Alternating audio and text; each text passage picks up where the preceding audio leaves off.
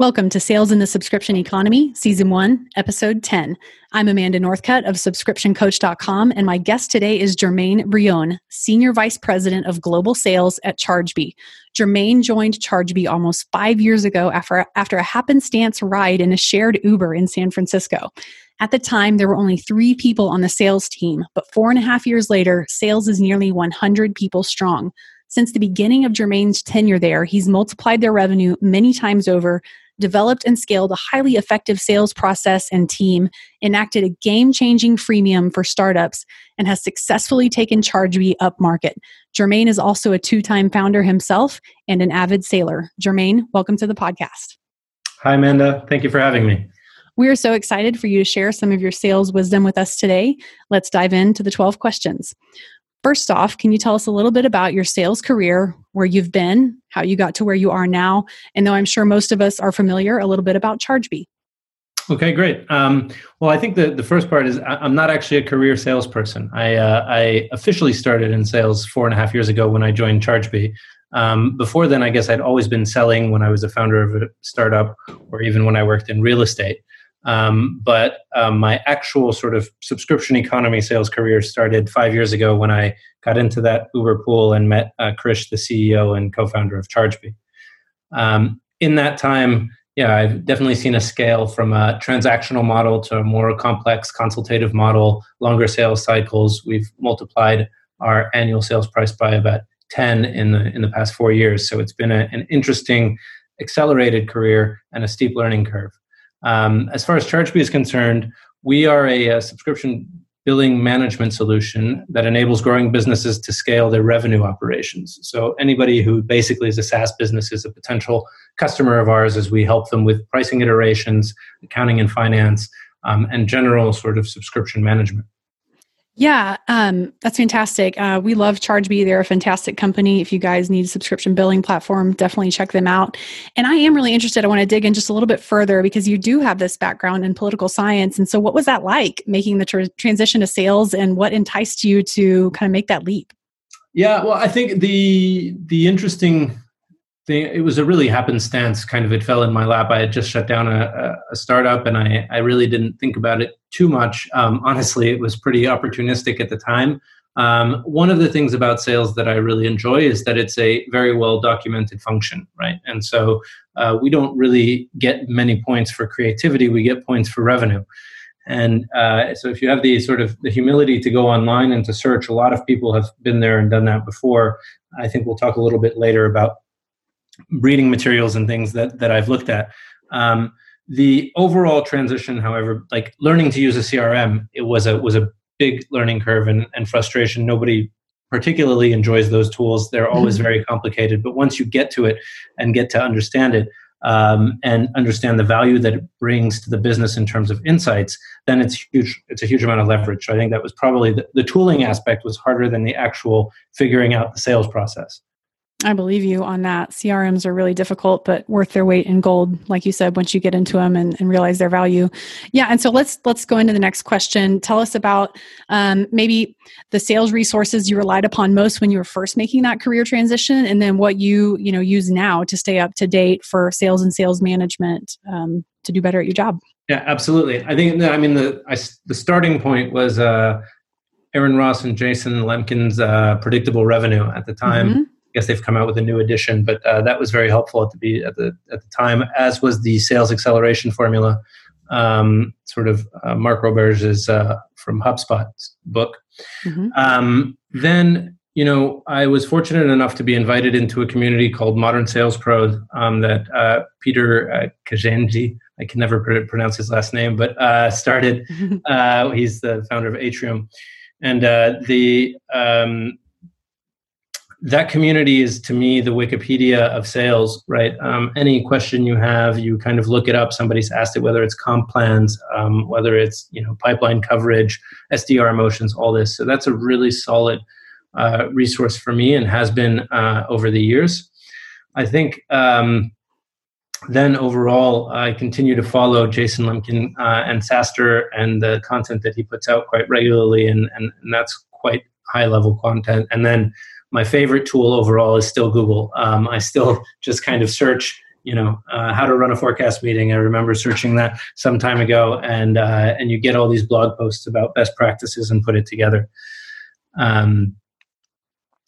I think the other point that I would that I took too long to realize is how many smart people are out there who can help as consultants. Right, I was always a little bit skeptical of taking on consultants, and when I think back to early 2019, we worked with a company called Scaled, and then later we've been working with Topo.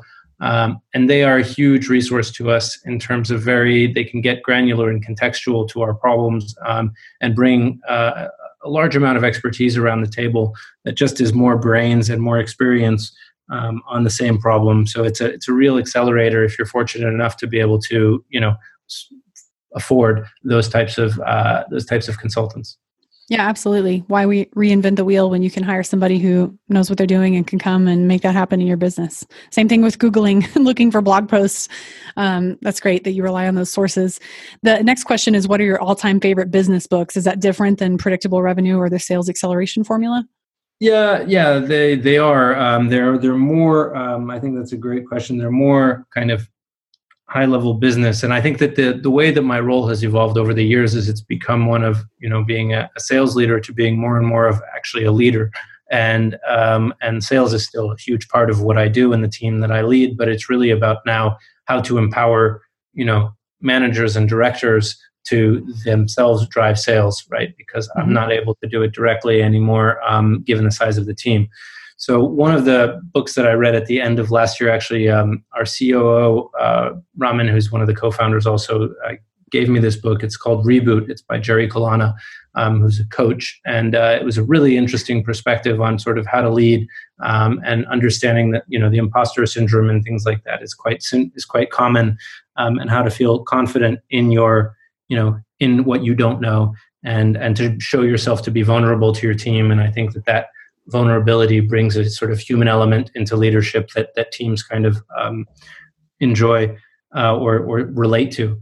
Another book is Mindset by Carol Dweck. So the growth mindset. We have this philosophy in ChargeBee that as a company, as a team, and as individuals, we're not beings, we're actually becoming, right? So everything is a trajectory of growth. And I think that having that growth mindset is incredibly important in a fast-growing business. I would say in any business overall, but particularly in a fast-growing business. So that book has helped. And finally, it's the $1 Trillion Coach. I think was a really nice insight into Campbell's coaching mechanisms, and the type of person that he was. So I would put those three at the top. Fantastic. And I'll link to all of those resources you just mentioned from the last two questions in the show notes. Next question. What changes to your projections, strategy, and sales tactics have you guys made in light of the economic challenges brought on by COVID-19? This was really interesting. When it happened in March, I was very thankful for us to have a situation where finance has always given me a lot of authority over terms, conditions, payment terms, and contract negotiations. And that allowed us to be extremely sort of agile in our response once COVID hit, and to become very flexible on payment terms, on so cash flow is an issue. So rather than annual upfront, you can go to quarterly or you can go to monthly. And then we even allowed for deferred payments. So if business is hard, you can defer payment by up to a quarter. And then we even included, which we don't typically do, but a cancellation policy. If your revenue drops off by more than X%, then you're able to cancel your contract. Mm-hmm. And I think that all these things kind of helped us come out of March very strong. The Q1, we actually exceeded, we set the plan obviously at the end of last year, and we actually exceeded our Q1 plan and had a very solid March, thanks to this kind of agility that we brought to the sales process in March, and brought a lot of significant deals across the line at that time. We're still seeing that continue through April. We're having a pretty solid April right now. And so I really think it's about this, listening and kind of the flexibility that you're able to bring to the deals to respond to COVID. Because the fortunate thing about our business is that there are still as much as there are some businesses unfortunately suffering, there are a number of businesses that are growing in this environment as everybody's working remotely, as education has gone, to distance learning, and so we're also seeing, some of the more traditional SaaS models for, let's say, that are suffering, but some of new models emerging, and that's kind of helping our business continue to be successful. Yeah, absolutely. And I love how you mentioned kind of bringing that human element back in. I can tell, from what you're saying about being, kind of vulnerable and empathetic with your team, you guys are being humans and being vulnerable and empathetic with your customers as well. So I love that transparency and flexibility. And that sounds like kind of an umbrella for your culture. I love it. Yeah, correct. And I want to just one thing in terms of your question for changes to projections and strategy. What we've also done that I would recommend others do is we've set up a leading indicator dashboard, right, that we look at twice a week, actually, that marketing updates and sales updates to start to see if any of our indicators dip. And then we start to plan contingencies for example, if SQLs drop off by more than 20% in a given week, what do we do? If our deal, our sales cycle extends by more than 30%, what do we do? And so I think it's about getting out in front of those decisions now and thinking about what are the 5, 6, 7 things that really matter to my business in terms of leading indicators, and what would I do if those dropped off by a certain amount as a contingency plan. Love that. That's a great piece of advice. Everybody definitely needs to be paying attention to what those leading indicators are, defining what they are, and setting up a dashboard, like you just said, Jermaine. That's really great advice. Is there anything else you want to add on strategy or sales tactics? No, I think, the other point that we did, in terms, if you think of your team, the team is obviously worried in this environment, or was initially. There's so much uncertainty. Their lives change as they all go to work from home. And we did see a good amount of our pipeline impacted by COVID, even though we were still able to bring it across the line. So I think it's about, you also have to show some, we chose not to do quota relief, but we chose to lower the bar of accelerators so that reps would hit accelerators faster, as a way to kind of show them some support, but still keep them reaching for the original goals that we set out. And I think that's another way to kind of bring empathy into the process, motivate the team, and hopefully still drive those results that you were aiming for in 2020 at the beginning of the year. That's a good compensation move. We're going to talk a little bit more about salespeople compensation in just a second. So hold that thought. I want to hear more from you on that. What is your best advice for sales teams competing in the subscription economy right now, given the sudden economic downturn? So I think first point is be flexible. And really listen to your prospects, understand the challenges that they're going through, understand that you're competing for, most most discretionary spending has been cut. You're now competing for fewer dollars, right? And so try to empower your champions as much as possible by bringing flexibility to the process, more so than you normally would. And that comes in pricing options, in payment terms.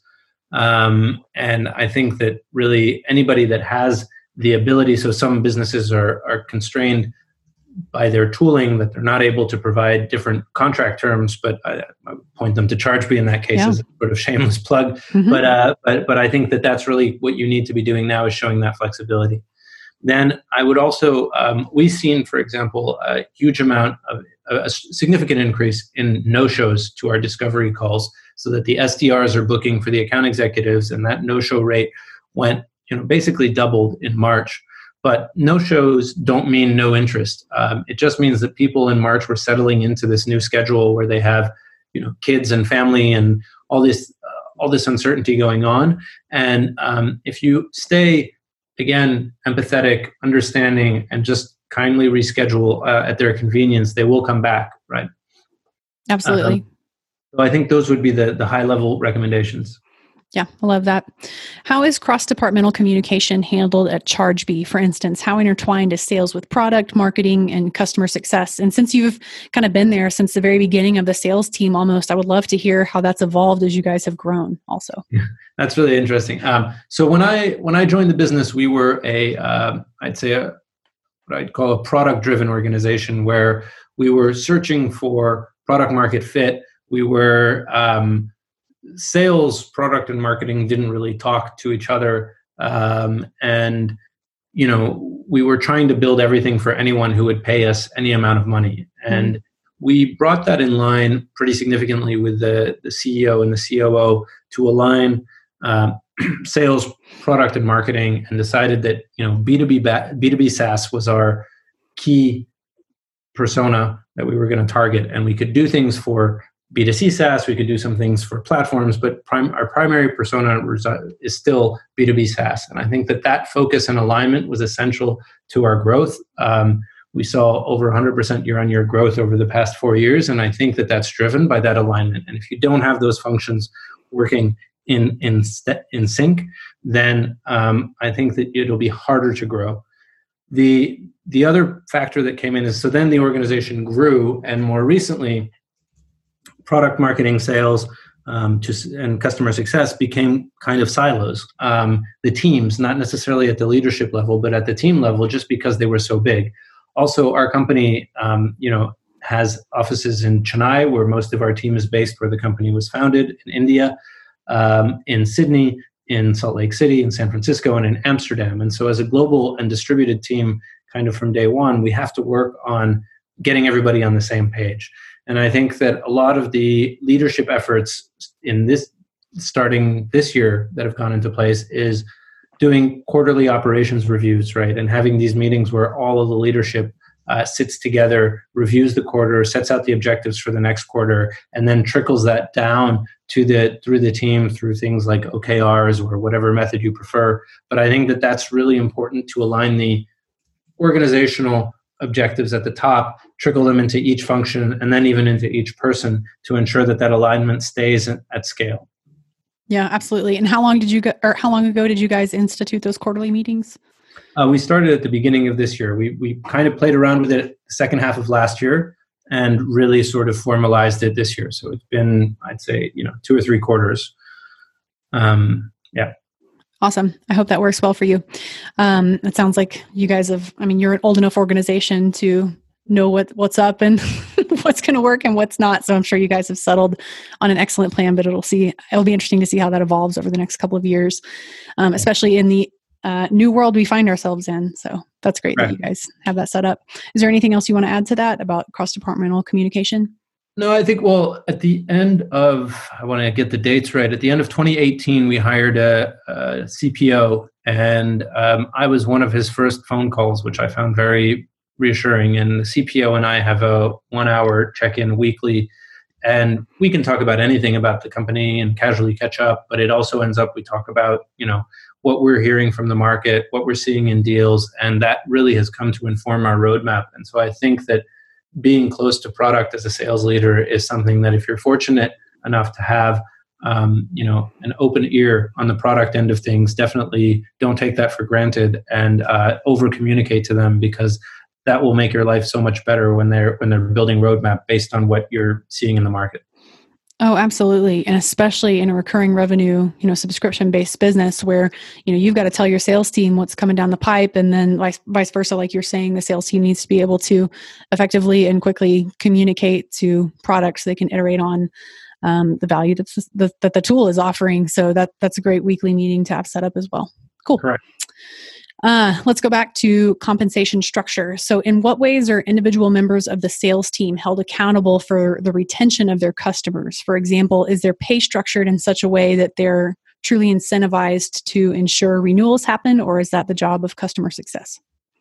So that's a great question. Our current structure is that we're a pretty sticky product, right? You're kind of an infrastructure play. Billing is what I say the spinal cord of a business. It touches and irrigates all different aspects and departments of the business. So once you're in, it's very hard to get back out. And so you would imagine that we could incentivize reps on renewals because renewals will tend to happen.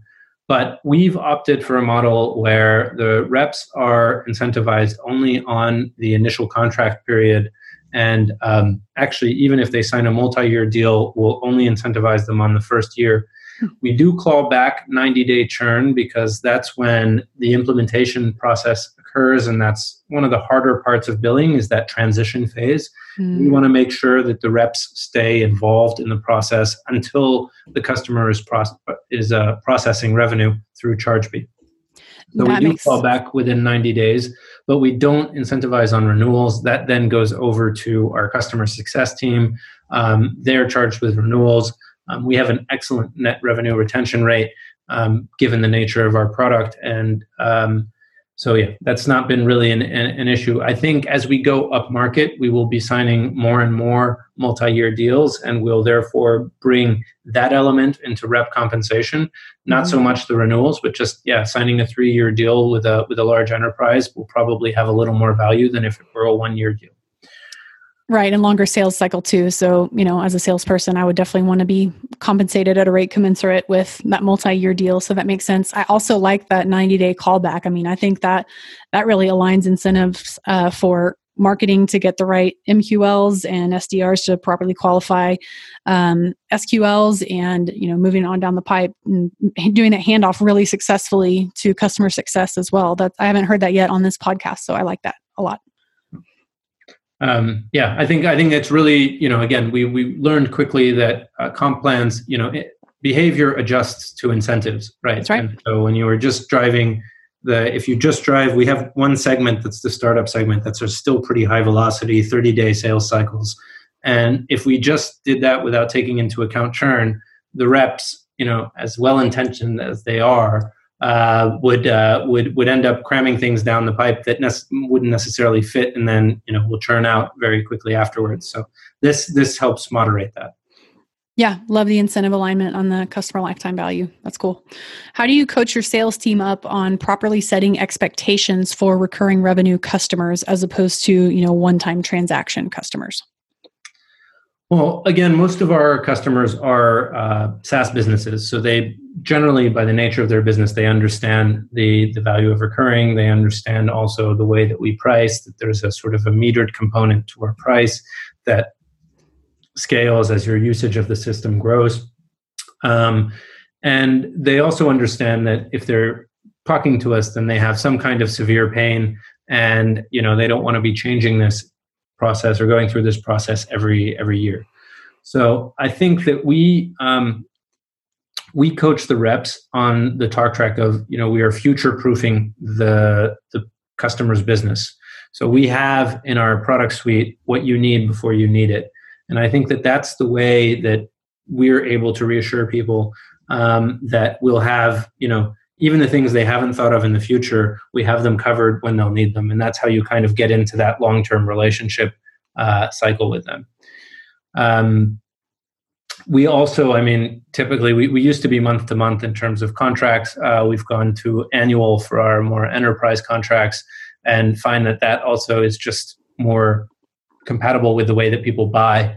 Mm-hmm. And I think that the market that we serve is currently pretty educated on how renewals work and how these commitments work. So we're fortunate not to have to educate too much on the actual model. Yeah, that's nice to have that ongoing value alignment with your customer that understands the deal because their business is set up the same way. I also really like the phrase you used, future proofing. That's a really nice kind of buzz phrase that probably resonates with a lot of your customers if you guys use that in your marketing, but in any case, I like it. Yeah. Are you guys currently in a hiring freeze? So when COVID started in earnest, I guess, early March, we identified, let's say, a handful of hires across the business that were key hires for us to continue to grow. We're fortunate to have a very solid balance sheet and therefore not have immediate pressure on our finances. We did, reevaluate all of our discretionary spending, and we stopped non-essential hires. Now that we've weathered that period a little bit, we do look at this as an opportunity to accelerate through the turn, right? We want to come out because we do believe there is another side to COVID, and we want to come out of this, guns blazing. And so we are starting slowly to rehire, probably more thoughtfully than previously. And I think, probably more in sales than in some of the other teams, but we are starting to rehire selectively. And one of the motions that we're building out is a very solid outbound motion, and so that team is being scaled out pretty significantly over the next 3 months, and that's in all of our markets in Europe, Australia, India, and the US. That's really exciting and music to my ears, honestly. That's great and very encouraging to hear when people are hiring. How do you guys typically source talent? What has worked in the past? What hasn't? Yeah, I think, everybody talks about going through your network. One of the disadvantages that I had not coming from the industry and not coming from sales is that I didn't have a huge network to tap into. So we rely pretty heavily on recruiters. And also, since we're recruiting in such different markets, we have a pretty solid reliance on recruiters. And we found some really good partners in each territory that work well. Now, the problem is that obviously gets very costly. So we're evaluating whether we should hire an internal recruiter. We do this already in India, but in the US to help us as we continue to scale, because those numbers add up pretty quickly. Yeah, no kidding. That's great. What are, let's see, how do you guys assess then when a recruiter hands over 3 or 4 candidates, how do you guys then go in and dig further and assess for skills and cultural fit? Yeah, that's a great question. Always a work in progress on that one. I think one of the things we look for at let's say a superficial level, so if we looked at their LinkedIn or their resumes, we look at their experience selling complex sales that are top-down sales rather than something like a Slack that maybe is a bottom up or percolates up as a sales process. And I think that's really important. The other thing that we want to assess is coachability, and that, and to me, kind of resilience or backbone, right? I think sales is unfortunately a profession where rejection is more common than positive responses. If you look at, if you have a 30% win rate, well, that necessarily means that 70% of them aren't being won. So whatever level, and if you're a BDR, it's even lower percentages. That, I think, by the way, just a shout out to all the BDRs, SDRs doing this, like the cold calling, especially during COVID. I think you have the hardest job in sales. You have my full respect. What you are doing are skills for life, and it will pay back in spades over your career. The fact that you will be fearless in asking for what you want.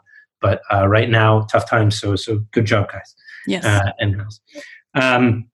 So we test for that resilience, and for that, I actually, ask them a series of questions, and then for coachability, try to offer an alternate view to their analysis and see if they, how they take that alternate view. Right? Do they get defensive? Are they open to it? And then at some point, to be honest, there's a point in the interview where I try to make them a little bit uneasy. I try to push back a little bit to see how they deal with objection handling and how their resilience is, how solid their backbone is, because I think that's a key point of the hustle and lifting yourself up and sort of fighting for it. Good. I'm glad you do that. I know a lot of people are hesitant to put people in that kind of a position, but how in the world else will you tease out the grit and resiliency and skills of a good salesperson without putting them in that position on the spot? So props to you for doing that. I know that's tough. It's not fun. Not fun. And then you kind of have to explain afterwards a little bit why you were doing that. Anything else on testing for cultural fit or? Well, for the cultural fit, we're, like I said at the beginning, we have a very solid growth mindset. So I think that one of the questions that we ask people is how they learn. And it's very interesting to see the different ways in which people learn or continue to learn. And the people who just sort of learn from their own experience are probably not the greatest fits compared to people who go out and seek, information elsewhere.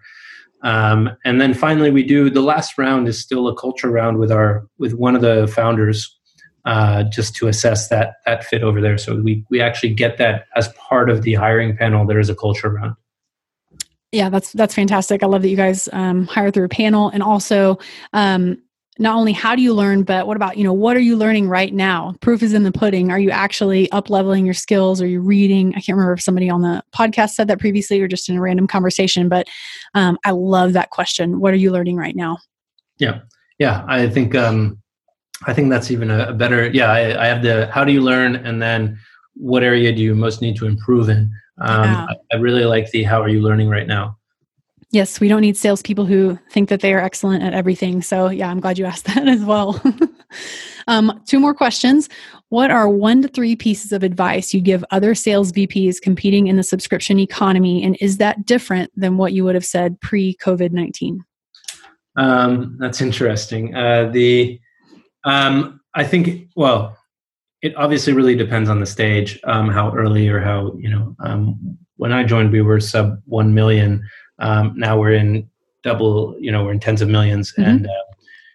And so it really depends on where you are at. But generally, I think I recommend that people understand the capacity that they need to meet their plan and the pipeline needed to feed the capacity, right? Mm-hmm. I think one of the traps is to understand the links between all those things. So if you take the overall ratio, 130% of plan is what your capacity should be, and probably 300 to 400% of that is what your pipeline should be.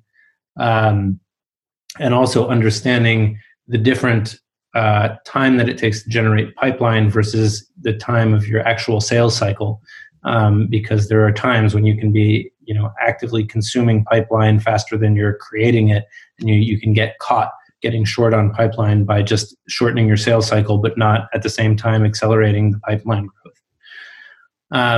When growing quickly, but I think in most things anyways, my general philosophy is, look at things incrementally.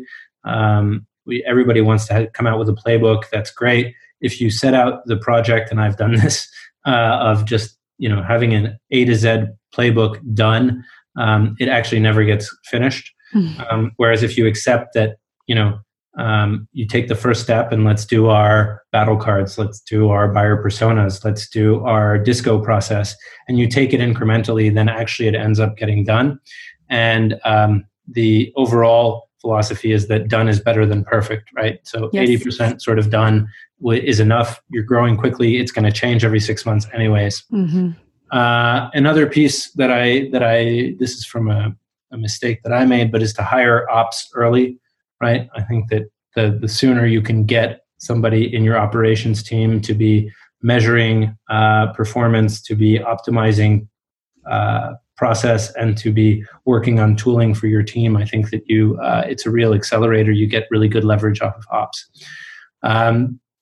Now, on the question of pre-COVID versus now, I don't know how much is actually, other than the COVID pieces that I mentioned earlier about flexibility, I don't know how much has actually changed, other than right now, I think keeping in mind your team's psychology, where their head is at, how good they feel, how hard it is to work and live in the same place all the time, how, respecting their time on weekends and on evenings so that you're not pinging them, so that they can actually, take a step off and recharge.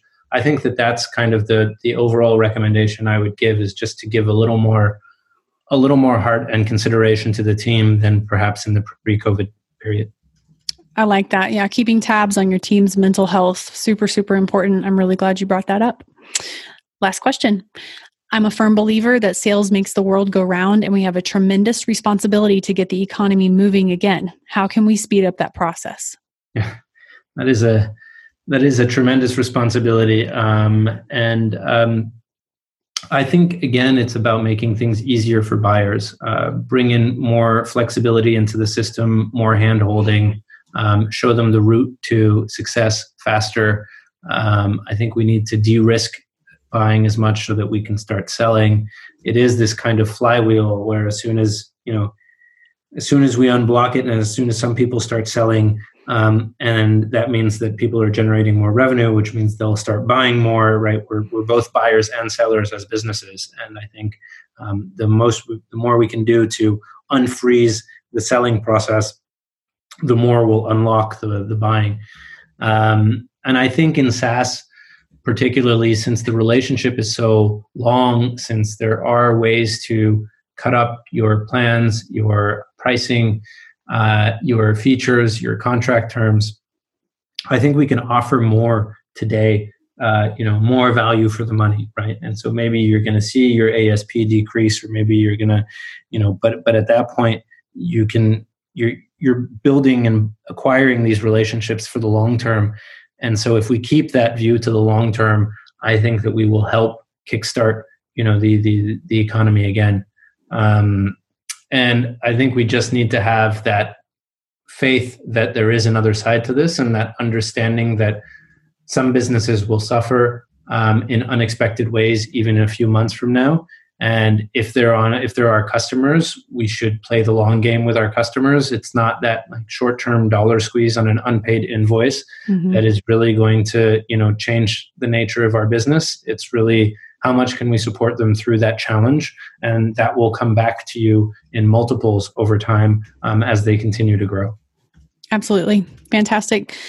Thank you again to Jermaine Brion at ChargeBee for his insights and advice. Check out the show notes on subscriptioncoach.com/podcast and sign up for my email newsletter, where I read, curate, and summarize the best content on subscription sales and sales team recruiting on the web every week on subscriptioncoach.com. We'll see you next time on the Sales and the Subscription Economy podcast.